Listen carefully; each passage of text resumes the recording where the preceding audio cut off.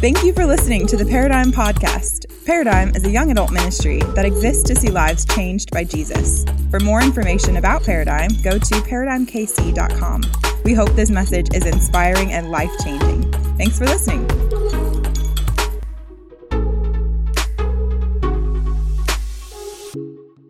A copy of God's Word, won't you find the book of Hebrews, chapter 11. Hebrews is in the New Testament towards the back of the Bible. Chapter 11 is where we're going to be at tonight, and we are concluding this series that we've called Paradigm. And it has been a great journey through parts of God's Word. And if you're new to Paradigm, let me just kind of tell you what we've been doing over the last few weeks. First of all, we talked about the preparation of building a new paradigm, and then we spent about 4 weeks building this step-by-step process of how you begin to live a new paradigm. And then the last couple of weeks, we've been talking about how to have the power to fuel the process so that you can experience a new paradigm. And what we've been saying is that you've come in here to this place called Paradigm with your own personal paradigm. It's a little bit of a tongue twister, but work with me. And a paradigm is basically a way of doing life. And so you've all come in here tonight with a way of doing life that you've developed over your 25 or so years of existence. And what we've been doing is allowing God's Word to begin to challenge our personal paradigm in the hopes that we would challenge the way that you think from God's Word, in the hopes that Jesus would begin to change the way that you live. And so I'm so glad that those of you who have tuned in over the last several weeks, I'm so glad that you have done that. And then those of you who are dropping in for the first time, we are glad that you are here. And as you are finding your way to Hebrews chapter 11, I don't know if anyone else is excited about Thanksgiving. Yes, anybody? Like, can we just have a moment of recognition for the most neglected holiday in the American calendar, right? And so in my house, we've already put up Christmas. And my wife, she wanted me to put some things out in the front yard. And I was like, I will not put things out in the front yard until Thanksgiving has had its time, all right? And I'm fired up about Thanksgiving, y'all, because we're going to go spend time with my in-laws. Now, if you're married or if you've heard about marriage stories, a lot of times people will be like, my in-laws, more like my outlaws, ha, ha, ha, that sort of thing. But for me, it's a great experience, y'all. Like, my in-laws, they are over the top when it comes to food, and I'm so pumped. I like Christmas with them, but Thanksgiving is amazing. My father-in-law, he used to run a restaurant, and so he knows how to cook, and him and his wife, they're a great team in the kitchen, and they make us feel like we're kings. And so they do what they're really good at, and that's cooking food, and then I bring my A game so I can do what I'm really good at. That's eating food. Is there anybody in the house that's good at eating? That's my gift. All right, anyway. And so we show up here. We're going to leave tomorrow, and we're going to get down there. And again, they treat us like we're kings. So they do all the prep work, like they're already beginning to prepare right now. And then when we get there, they start processing everything. And it's kind of like, hey, just get out of our way. We're going to make it all happen. And there's like this chocolate pecan pie that's just so amazing anyway. And so we just eat all this stuff. And then we sit down and we show up and we show out with our plate full and our fork in our mouth, right? Now, I want you to imagine that you was hopping in the car with me tomorrow and we were headed down to Texas, and you're going to experience Thanksgiving with me. Now, and I've told you, man, I've got full confidence. I've got faith. It's going to be an amazing year because of what has happened in the past. And so I start telling you about all this stuff. I'm like, man, you can't wait till you try this. And we're probably going to have tenderloin and turkey because that's how we do it, and then we're going to have this. And I start pulling out pictures. I'm like, man, here's, you be taking pictures of your meals. I've been doing, so it's pictures here, like it's going to be amazing. And like you're starting to like salivate. I'm telling you all about they're prepping, they're in the process. And then we get there Thursday about 1 o'clock and we're breaking bread and everybody's sitting around this giant table that my father-in-law built because he does that too. And so he built this big table. We're all sitting down and I've told you all about it. I'm like, do you believe it's about to go down? And you're like, get excited. It's about to go down. You get fired up. And then we sit down. I look over at you. You're sitting right next to me and you haven't even put anything on your plate. And I'm like, bro, what are you doing? You're like, man, I believe it's going to be great. I'm like, what do you mean you believe it's good? We're all sitting around here enjoying the work of my father-in-law and mother-in-law's labor, right? And we're enjoying all of this, and you're sitting there, and you're not doing anything. I thought you was all excited, and you're like, I am excited. I'm like, well, then you need to get some food and put it on your plate, stick a fork in it, and get that fork inside of your mouth, right? Like you would be like, there would be something missing if you said that you believed it was going to be good. You were smelling that it was good. You looked at everybody else at the table and there ain't nobody talking because it's good. You say it was real quiet. That's when the meal's good. But you haven't put anything, somebody getting hungry, right? You haven't put anything on your plate yet because you don't really show that you believe that it is good because you're not putting the fork in your mouth. And I start there tonight because we've come to this part in the series that we've called Paradigm. And here's what we've done, man. We've been describing life change. We've been saying, hey, God wants to do a new work in your life. And we've gone through the preparation process and we've plated it up, but the fork is in your hands tonight. And I'm trying to tell you that you're going to have to stick your fork in this process and bring it into your mouth, and you're going to have to do something about the things that you've heard. And you're going to have to take a bite. And the way that you take a bite is that you begin to experience all that God wants you to experience is by putting your faith in God and your faith in the process that He's laid out in the Scriptures. Like if you don't combine all of this information with faith, then all you have is more information but the same old you. And so tonight I'm going to invite everybody to take a step and by faith begin to work the process if you haven't already done so. Because unless you exercise your faith in regards to the truths that we've talked about, listen, you'll never change. Unless you put your faith in what God's Word says and in the God of the Word, you'll never have a new paradigm. And you'll wake up 50 someday wondering why you didn't ever change and why this sin or why this struggle is still kicking your teeth. When it comes to faith, we have a faith crisis in the church. There are people that have come in here, and most of us are Americans, and when it comes to Americanism, we are prone to be self-reliant. By my strength and by my might, you know, we want to basically be able to explain how we got where we are, you know. Like we want to look back and be like, yeah, I got that score on the ACT, and then I got in that sorority or that fraternity, made some connections so that when I started at this job, I was already starting on a level up. And then I worked this job for a little bit, but then I got into this job, this pay grade, moved from this part of the city to this part of the city, found a significant other because I swiped right on the right person, and we got connected, and it was awesome. And then that's why we now have shiplap and succulents and a cute little labradoodle and 2.5 babies, you know. And so that, like, you want to look back and be like, yeah, I mean, I can see how it all played out. And a lot of us, we want to take credit in our process, and we want to look back and be like, yeah, I saw how I made this happen. But listen, I don't know if you've come in here tonight, and I don't know if there's some young adults here tonight that want to live a life where they just scratching their head saying, I don't know how I lived this extraordinary of a life. I don't know if you're like me, but I don't want a life that is explainable. I want to be able to be in the middle of what God is doing, because I don't know about you, but I'm just an ordinary man, but I serve an extraordinary God. And when you get ordinary around extraordinary, that extraordinary begins to take that ordinary and do something special. And I want to get into the years of my life, into my 30s, into my 40s, into my 50s, all the way to the end of my life, and look back on my life and say, man, I can't explain it all, but I can't deny that God did something great through this fool called Chad Glover. And I don't know if you've come in here tonight and you are just kind of wrestling with your life and what is life and what am I doing? What's my purpose and where am I headed? And is there a God out there and how does He want to use me? Listen, God wants to use you. He knit you together in your mother's womb for a purpose, and He wants to help you get joined into the progress of what He's doing called advancing His kingdom. And young adults all over, they want this too. That's why young adults categorically would rather have more time off than more money in their job. Because we want to go out and we want to explore and we want to live a life that's adventurous and exciting. And I don't know if there's some young adults here tonight that want to have a life that is not explainable apart from the Holy Spirit and apart from God. But if you're with me and you want to join me, the thing that you're going to need is faith. We need His power, but in order to appropriate the power of God, we've got to put our faith in God. Because what good is the power that can light the world if nobody turns on the switch? If you're taking notes, and I've titled this message, The Power of Faith. The Power of Faith. And here's what I want you to see tonight. I want you to see the definition of faith. I want you to see a demonstration of faith, how you can develop faith.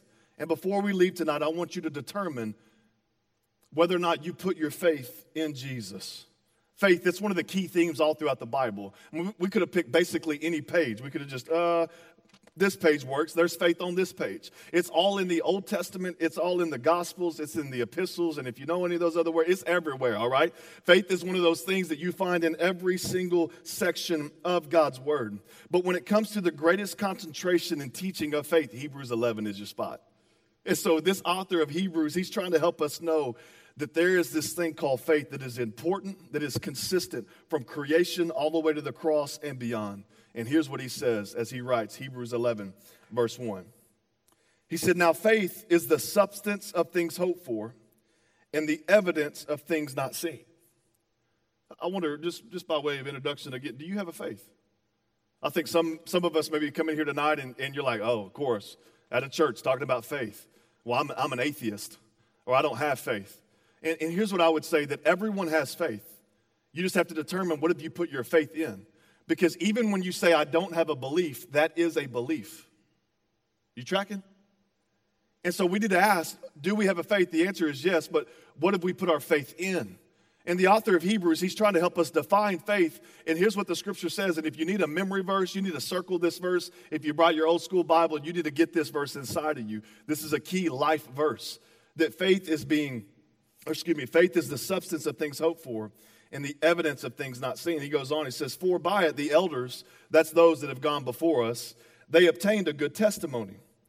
And he says this, by faith, that's the key words in this chapter. By faith, here we understand that the worlds were framed by the word of God, so that the things which are seen were not made of things which are visible. Point number one, if you're taking notes now, you can write this down. Faith defined. Faith defined. So the author gives us two key words. He says it's the substance of things hoped for, and it's the evidence of things not seen. Let's break those things down real quickly. When he says it's the substance of things hoped for, like I told you earlier, on Thursday it's going down in my hometown, T-Town. And so when we go there, like I am hoping it's going to be a good experience because, listen, I've experienced that before. And I can trust that my father-in-law, my mother-in-law, they're going to be faithful to provide something that's going to be yummy, all right? And the reason why I can put the hope in that occasion is because it's been substantiated by the things that have happened in the past. You know, faith is not just like, I'm going to imagine it and it's going to come to happen. Like Hook, did you ever see the old Robin Williams Peter Pan movie? I remember that scene where I'm dating myself, but they just imagine, and then the burger comes and the big guys eat the burger, Faith isn't that. Faith is like, this is what's happened in the past. And I'm going to put my hope in that, and there's substance in it. Like, I want you to imagine that I had like this chair up here, right? And I was sitting on this chair, and I was like, you know what? I don't know if this chair could hold me. And I was thinking, you know what?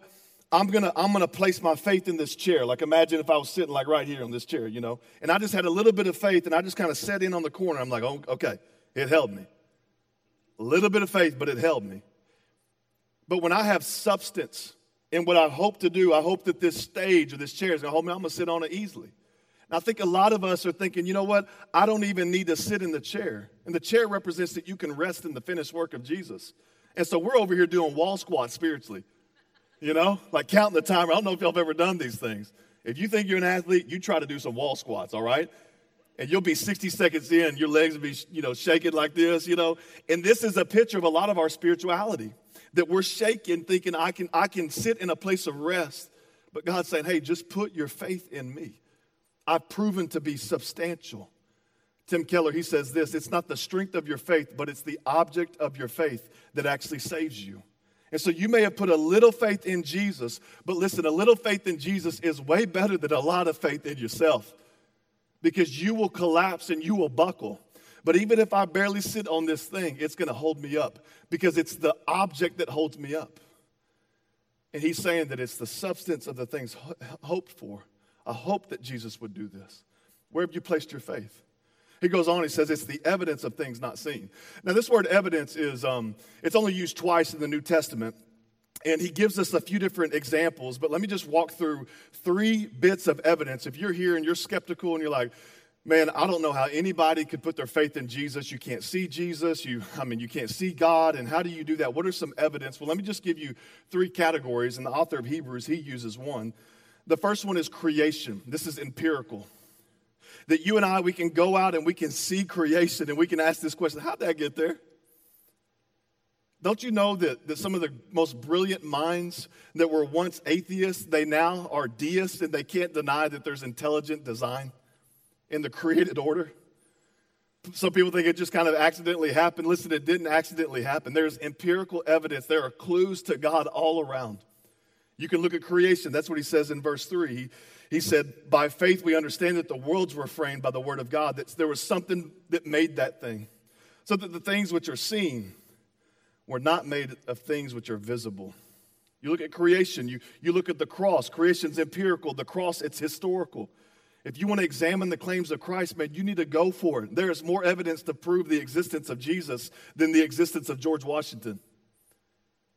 Go read, go study. And you can see that Jesus was a real man that lived in history. And he died on a cross. There's secular Jewish historians that talk about the movement of Christ. His resurrection has not been disproved. They weren't idiots back in the day. People didn't raise from the grave and then get away from it as if it was some big mirage like David Copperfield or David Blaine or whatever, doing some magic. All right? They investigated it, and there's historical evidence. And so look at the cross. You can look at creation, empirical, the cross, historical, or just look at somebody whose life has been changed. That's experiential. One of the greatest miracles I've ever witnessed. Some people, I don't know if I believe in miracles anymore. The greatest miracle I've ever witnessed is the fact that me is right here telling you about how your life could be changed by Jesus. The greatest miracle I've ever experienced is that my life has been changed by Christ. Like, listen, I know me better than anybody else knows me. I know the issues and the proclivities that I have towards perdition, towards dysfunction, and the fact that Jesus would intervene into my life and all the ways I could have gone wrong and all the ways I did go wrong, but he intervened in my life. It's the greatest miracle I've ever seen. And if some of you who know Christ have not just relished in the reality that you have been saved by Jesus, I don't think you understand the depth of your depravity nor the glory of his grace. And if God can change you, if he can change me, listen, he can do anything. And one of the best apologetics that we have in Christianity is a life changed by Jesus. Apologetic, that's just a big word that just means defense for our faith. And so when you're looking for evidence of things that aren't seen, like look at the creation, look at the cross, and look at conversions. And here's what I've come to find out. If God was being tried in a court of law for being God, the evidence that we could bring forth would be insurmountable. That God is truly alive. And it's by faith that we begin to see that. C.S. Lewis, I love a quote that he says, I have faith in Christianity as I have faith in the sun has risen. Not only because I see it, but because by it I see everything else. And that when you put on this lens of faith, man, it begins to interpret everything that you do. Let me give you another an expanded working definition of faith. If you're taking notes, you could write this down. Faith is believing God's word and acting upon it no matter how I feel, because God promises a good result. First of all, let's just break that down. It's believing God's word. The word of God tells us that God spoke the world into existence. He created everything, but he's done so much more. And he wants you to open up his word, and he has some things he wants to show you. That everything you need to know the character of God and become the man or the woman God's created you to become is found in this book. And you should read it. God wrote a book. God's word, it's bread to the spiritually hungry. Some of you come in here tonight and you just anemic, you just weak spiritually, and your spirit man or your spirit woman is starving. Then let me just tell you, the word of God can give sustenance to your soul. Not only is God's word bread, but God's word is also bandages to the spiritually hurt. Maybe you've come in here and you're just kind of limping along in life and you're wounded. Get into God's word and you'll learn about a God that loves you, that he mends the brokenhearted and he binds up the wounded. Maybe you're not here. Maybe you don't need God's word to be bread. Maybe you don't need it to be bandages. Maybe you need it to be bullets. That you're in here and you feel like you're under attack and temptation is coming your way and you're just trying to do the right thing, but you just feel like you're just being oppressed by something. You get into the word of God and you get the ammunition you need against the enemy, and you can bust a cap on the enemy. And it's bread, it's bandages, but it's also bullets. God wrote a book. We got to believe in God's word. And not only do we believe in God's word, but we got to act on it. We got to do what it says, is what the word of God says. Faith without works is dead, is what the word of God says. We've got to act upon it. I don't know if you've ever been to the grocery store. Imagine I went to the grocery store, my wife gave me a list, and she's like, I need you to go to the grocery store, go to Hy-Vee, and I need you to get these things. And so I pull up into the parking lot, and I'm like, oh, the doors are closed. And I can see the lights are on, and I can see the things that I need to get inside of the store, but I'm like, the doors are closed. And so I call my wife, and she's like, hey, what's taking so long? And I'm like, babe, the doors are closed. She's like, well, Chad, you're going to have to get out the car and you're going to have to start walking towards the building. And I know this sounds crazy, but the closer you get towards the building, the doors are going to open. I'm like, I don't know. You crazy. I don't know. I'm going to try it. right? And so like the grocery store represents all that God wants to do in your life. You're seeing, God, I want to be that man. I want to be that woman. I want you to move. And God's like, well, get out the car. I need you to move too. And you're like, but God, the doors are closed. I can't see how this is going to even happen. I don't know how I'm going to get free from this. I don't know how I'm going to make progress in this. He's like, okay, you want me to move? And you're like, God, I want you to move. I want you to move too. I need you to believe my word and act upon it. And the closer you take steps towards God and towards his promise and towards his provision, and the more steps you take, it may not make sense the closer you're getting to that building, but by God's grace, the doors will open. And you've got to set your faith in motion. If you want God to do the impossible, you want him to do the improbable, you've got to take a step and you've got to put it in motion, baby. By faith, you believe in the word of God, and then you begin to act upon it. Man, it's been hard for me to do this at times. Like there's been times where God has just like told me to do something. I'm like, I don't know. Like when I got offered this job, I turned it down. I didn't want to move to Kansas City. I was living in the South. The food's good in the South. It's different here. It's good, but it's just different. And so I was living in the South. My wife was 7 months pregnant, and I was doing some schools in my doctoral studies, and I was having regional influence in my sphere of influence, and I was like, man, things are good. And like the Lord, 6 weeks after I turned the job down, he'd been speaking to me. He's like, you done messed up, bro. And I'm like, oh, man, what you know?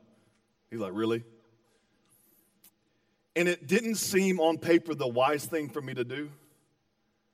But the more the Spirit of God prompted me, it was the right thing to do. And listen, as we've taken this risk and come here, God has opened more doors and given more opportunity than I could have ever imagined. Some of you, that may not be your story. Maybe just the fact that you're here tonight was a huge step of faith. And you're like, man, I don't want to go, I don't want to go. Then that person texts you, and you're like, all right, if they'll quit texting me, I'll go. And you took a step. And I pray that God would open up a new door in your life. Some of you, that was you taking a step just to sit here and have an open mind to hear a spiritual talk. And you've been so hard because of the way you were brought up or because of what you think about Jesus or Christians. I don't know. But you're just like, all right, I'm gonna have an open mind tonight. And I pray that by God's grace that step that you took, that he would open up new doors in your life. Faith is believing in the word of God and acting upon it. Here we go. No matter how I feel. No matter how I feel. Oh, this is so hard because we were brought up on Disney, right? I know y'all be on Disney Plus watching The Mandalorian every Friday night, protecting Baby Yoda, you know. And so, but if you watch other things on Disney, what you'll find is that the common narrative is follow your heart. And that just sounds so good. But the only problem is that your heart, what the scripture says, it's desperately wicked and it's beyond cure. It says in the scriptures that there's a way that seems right in your heart, but in the end it leads to death. Think about your middle school self. You were so convinced that she was right for you. You were so convinced that he was right for you. No, all right? And so, just think about those times in your life where you were so confident and so sure because you were following this thing in here, and it led you astray. And so we don't allow our faith to follow our feelings. We inform our feelings with our faith. And we don't follow our heart, but we inform our heart. We preach through our heart. It's believing in the word of God, acting upon it no matter how I feel, and expecting that God's promises are going to bring a good result. Listen, God wants to bless you, man. And I'm not talking about health, wealth, and prosperity. I'm talking about his presence. I'm talking about doing what only he can do in your life. God wants to bless your obedience. He wants to honor you. God wants to bring good things in your life. I think a lot of us, we come in here and we don't doubt that God wants to bring good things, but we question whether or not the pain is worth it.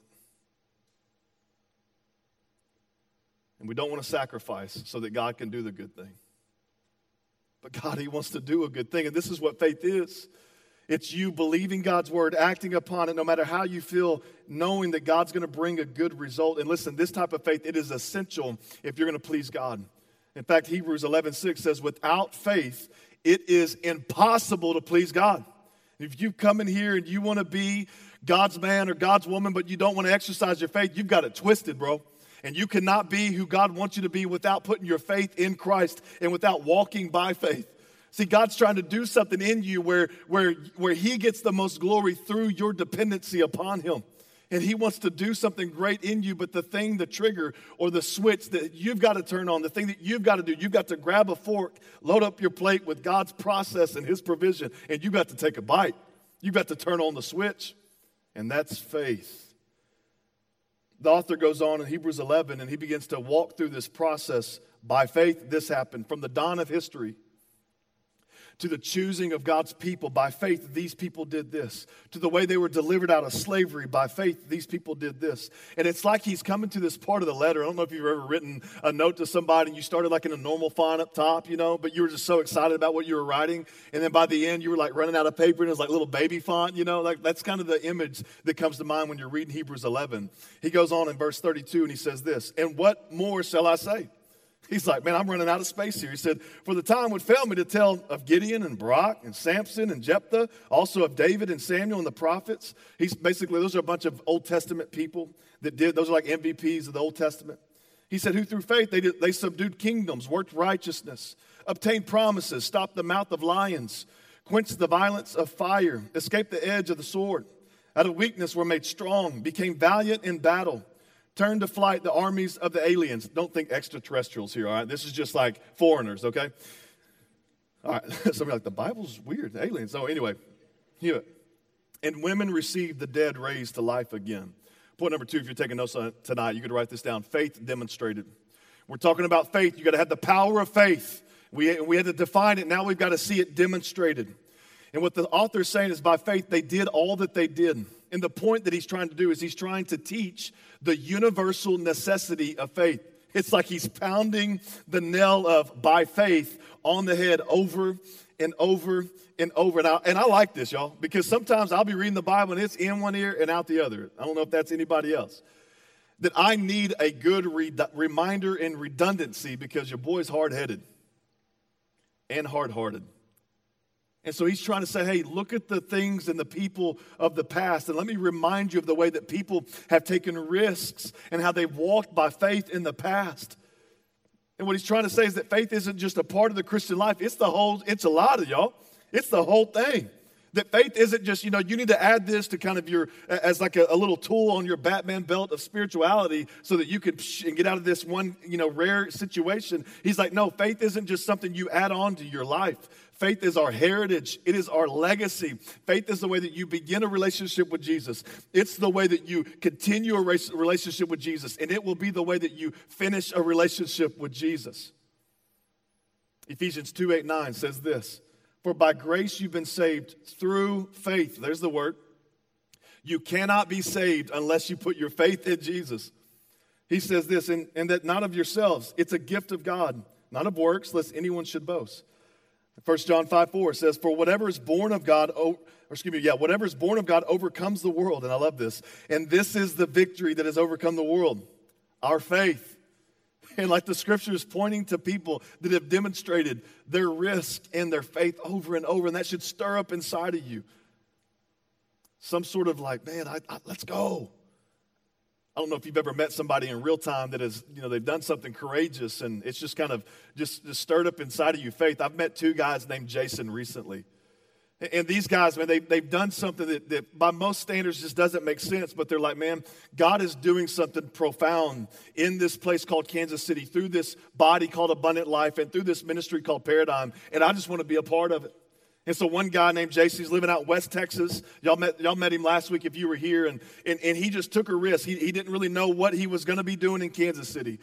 And he just said, I remember talking to him. He's like, man, I'm moving to Kansas City. I was like, what are you going to do? He's like, oh, no. He said, but God has told me to come. And he took this big risk and he came up here and he's like, I just want to be a part of what God's doing. I said, let's go. Another guy named Jason, and he's moved here and God's doing a great work through him and he's super intelligent and super educated. And he's like, man, I want to take all of my gifts and all of my abilities. And he's just like, I want to use my life and leverage my life for the sake of the gospel. And so he moves over here in the Midwest, doesn't know anybody. But by faith, he's like, man, I'm going to be a part of this ministry. God's doing something spectacular. And when you hear these stories, I don't know about you, but I'm like, man, that spurs me on to want to do more. And the reason why we did this whole series is we were planning about this time last year. We're like, man, we want to do a series called Paradigm, and we want to equip the people of Paradigm to have a new paradigm so that you can experience personal victory in your life. Like, I don't know about you, but I want to be somebody that they look to and say, man, that guy's faith, it inspires me. That guy truly, or that woman, she truly believes that God is an extraordinary God. And it's evident because of the sacrifice and the willingness that that person is making to take a risk. I want to be a brave Christian. I want to be a courageous Christian. I don't want to be a cozy, comfortable, just cruise to the finish line and barely make it Christian. I want to push back the gates of hell and live a life that has been poured out and spent for the glory of Christ. And I think there's some young adults that are here tonight that want to do the same thing, but we will not do that without faith.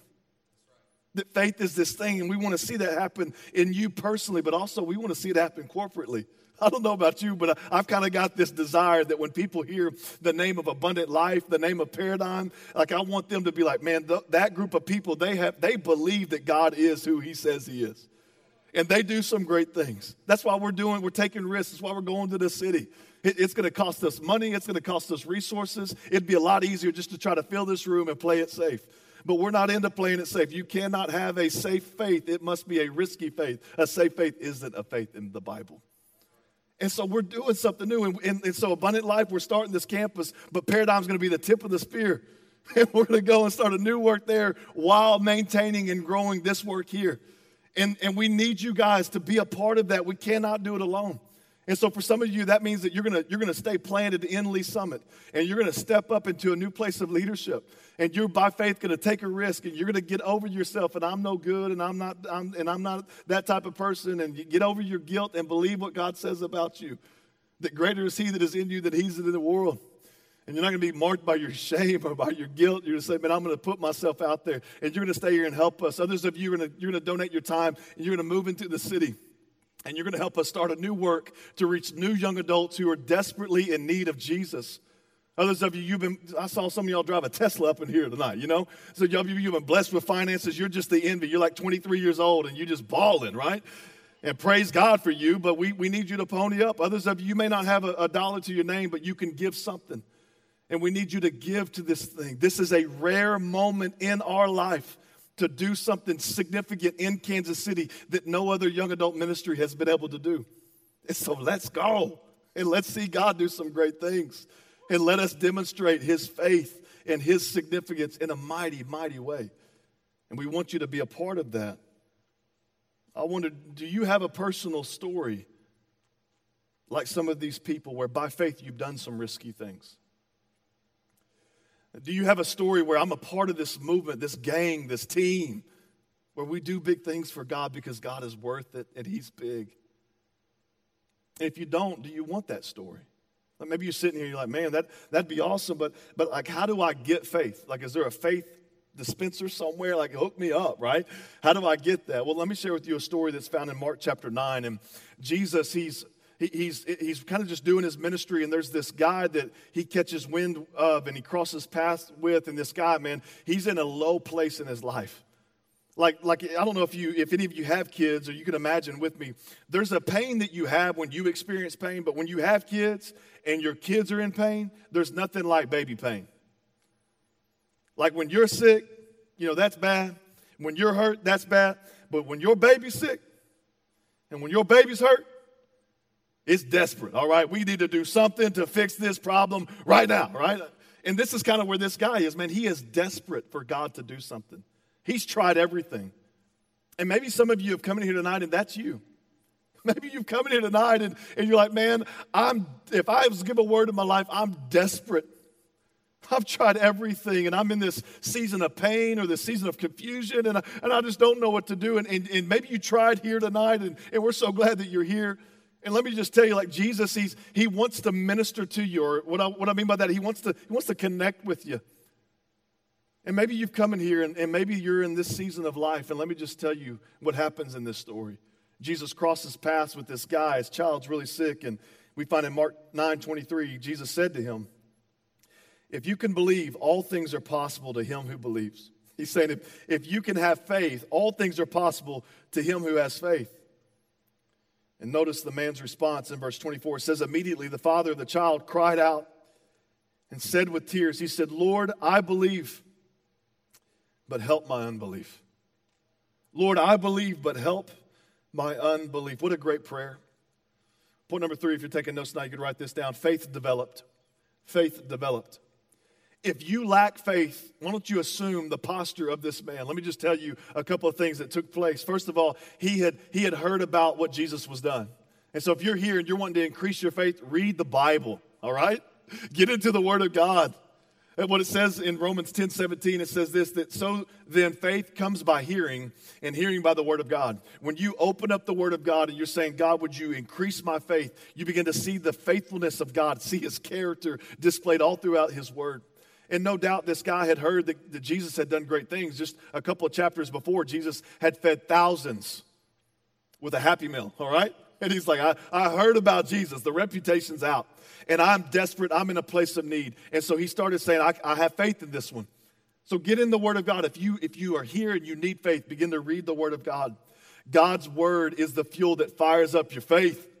And this is the protein that you put into your spiritual system so that you can bulk up your faith.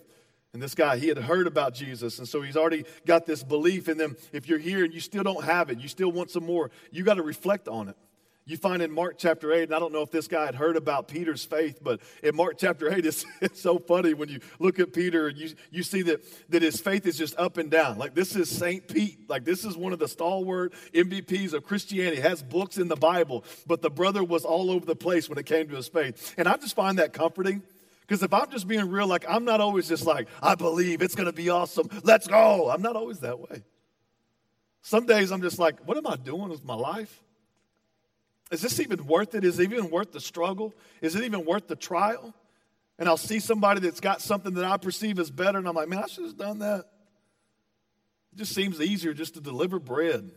Clock in, clock out, and not put over, I'll kind of get in that headspace. And so it's helpful for me to look at men that have been up and down and say God still uses people like Peter. In Mark chapter 8, just one chapter before, there's this one scene where Jesus is like, who do y'all say I am? And Peter's like, I got this. You are the Christ, the Son of the living God. And Jesus is like, that's right, bro, that's right. I'm going to build my church on that statement. Not a few breaths later, Jesus is telling, like, hey, here's how I'm going to save the world. Y'all huddle up. I'm going to die on a cross, and then I'm going to resurrect. And Peter's like, hey, bro, time out. That's not a good plan, Jesus. So Peter starts correcting. He's like, remember I told you was son of the living God? He starts correcting Jesus, and Jesus calls him Satan. He says, looks at Peter, hey, get behind me, Satan. He went from hero to zero. He went from man of faith to not man of nothing, right? And so I wonder if this guy who was desperate for God to move, desperate for Jesus to move, had heard about the faith of Peter, and he's like, you know what? I don't have 100% faith, but Peter doesn't either, so let's give it a shot. And so if you're here and you need faith, man, you got to get in the Word. You got to read about God's work. You've got to reflect upon other people's faith stories. And then ultimately, you got to request it. And so I love the man's prayer. Lord, I believe, but there's parts of my heart that still don't have belief. Would you help my unbelief? Can I just say that doubt is normal? But maybe you've never heard a preacher say that. But I'm a man before I'm a preacher, all right? And doubt is normal. Doubt is a normal experience in any faith construct. And so if you're here and you're dealing with doubt, let me just say to this, like, deal with your questions. Don't let doubt have the final say. You need to doubt your doubts. You need to question your doubts. Like, doubt is not the enemy of faith, but it is a necessity in order for you to build an immunity so that you can face tragedies or the strategies of the skeptic. See, if you don't ever deal with your doubts today, when the bomb falls in your family, or when you start getting questions from that strategic skeptic, you would not have dealt with your questions. And so that's why people leave their faith in a matter of days sometimes. And so if you're here and you've got real doubts, deal with your doubts. You don't build a spiritual immune system without the antibodies of doubt. And so if you have some areas of unbelief, ask for more faith. See, faith is the currency of heaven, and you cannot enter heaven without faith. If my kids come to me and there's something that I want them to do, like I want you to buy your mama something nice. And they're like, Daddy, Mama, the thing I want to buy her, it's $20 and you only gave me 10. I'm not going to be like, well, too bad. No, right? Let me give you an extra 10. And so if you've come in here and you think that you need $20 worth of faith, but you only got 10 in your pocket, say, God, would you hook me up with $10 extra of faith? And God is a generous God, and does God want you to have faith? Yes, all right? God's like, I would just like for you to sit in your doubts. That's what I want for you. No, go to God and ask him. The author of Hebrews, he finishes this chapter, and he says this, as he looks back at all of the things that have happened. In verse 39, he says, in all these, having obtained a good testimony through faith, did not receive the promise. So what he's saying is like, I want you to keep in mind, all of these people that by faith trusted God, they never knew Jesus. Like they never heard about the cross of Christ or the resurrection. They just said, I'm going to trust God that he's going to do something to help me be right with him someday. He goes on, he says, God, having provided something better for us, the something better is Jesus, that they should not be made perfect or complete would be the better word, apart from us. He's saying that they had faith in what God would do. But listen, we've come in here not on that side of history, but on the other side of the cross. And we are calling young adults, and I'm calling you personally tonight to not put your faith in what God would do, but put your faith in what God has done. That we have evidence of what God did to ensure our eternity with him. Point number 4, and finally, if you're taking notes tonight, write this down. Faith determined. Faith determined. So do you have faith in Jesus? Do you have faith in Jesus? Some of y'all here tonight, you're like, man, I don't know. I don't know if I have faith in Jesus. And I would say, man, maybe you've come in here tonight and going back to that story, like you've come in here and somebody's here and they've kind of invited you to this place, much like I said, I may invite you to my Thanksgiving meal. And they said, hey, God is awesome. And what is being served at his table is good for your soul. And maybe you've come in here tonight and you've heard that, and that person that's invited you or that's told you about Jesus is sitting there and they're kind of just, thinking in their mind like, hey, here's the plate, here's the fork, why don't you take a bite? But you're hesitant. And you don't know if you put your faith in Jesus. You don't know if you've determined Jesus to be your Savior. And I'll just say, what are you waiting on?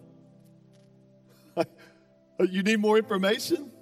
Like what else does Jesus need to do to prove to you that he loves you? Like, how do you explain your existence, first of all? And then after that, how do you explain the historical facts that Jesus died on a cross, rose from the grave? You have to do something with Jesus. I think sometimes God's like, man, I appreciate your questions, but I've tried to answer all of the big questions in my son Jesus.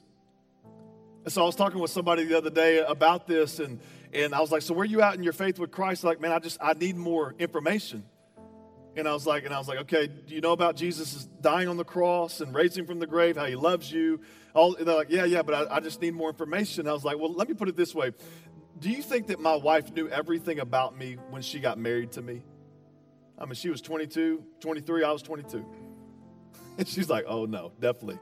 Yeah, she didn't know the things my issues, right? She didn't know all of them. I tricked her, y'all. Anyway, so I was like, did you think she knew everything? No, she didn't know everything about me. Then why would she marry me? Because she had enough information about the critical things that mattered most to her. That she had answered the questions in her mind that were the most significant questions that she would give her life to me in marriage. And some of you are here, man, and you're stuck in the process. I have questions, but God's like, how much more information do you need? Like, how much more information do you need? I've shown you all the big things. That I made you, that I redeemed you, that I love you. And I want to invite you into this grand adventure called Changing the World with me. See, I'm convinced that questions don't keep people from Christ. Pride does. One chapter over in Mark chapter 10, there's this story about a rich young ruler. A guy who had everything. He had a Tesla. He had a couple of houses. He was smart. He was good looking. And he did good things. He had it all going on. But there was something gnawing inside of his heart like this. Is that it? Maybe you're here and you have everything going on. But you don't know where you stand with God, and you know you cannot deny that you lay in bed at night after you maybe next to a beautiful person, after you've done something that was supposed to bring you ecstasy, with money in the bank, everything going your way, but you're laying there and in the pit of your heart, you're saying, is that it? Is this what life's about? And this was where this guy was. So he went to Jesus and he asked Jesus a question.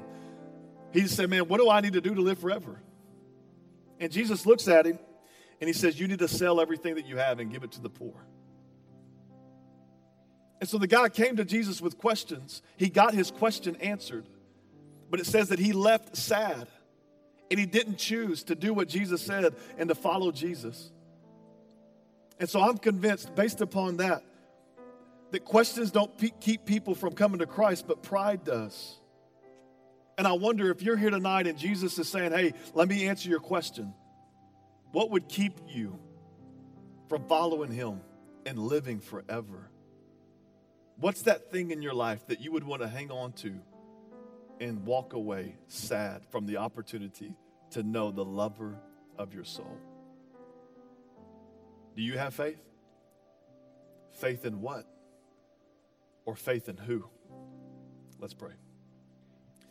Lord Jesus, thank you so much for tonight. God, we just thank you for your word.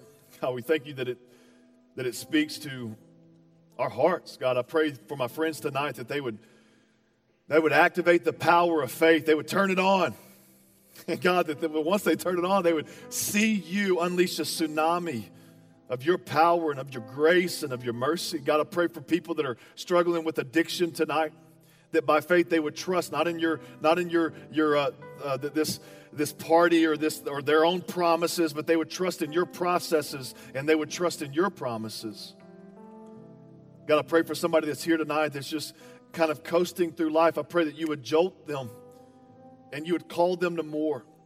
God, that we would see you do great things in our life. We're just ordinary people, but we know an extraordinary God. And God, would we be added to the annals of Hebrews 11 of those who by faith trusted you to do great things? And would you do great things in our lifetime? Would you usher in a new movement of yourself? God, help us to be right in the middle of it. Help us to see the captive set free, the blind to see, the lame to walk, the deaf to hear. God, help us to see you move. We say unequivocally that we agree by faith, increase our faith that you can do this. Help us to expect you to do exceedingly abundantly more than we ever think or imagine. God, would you move in us first and in us together. In Christ's name, amen.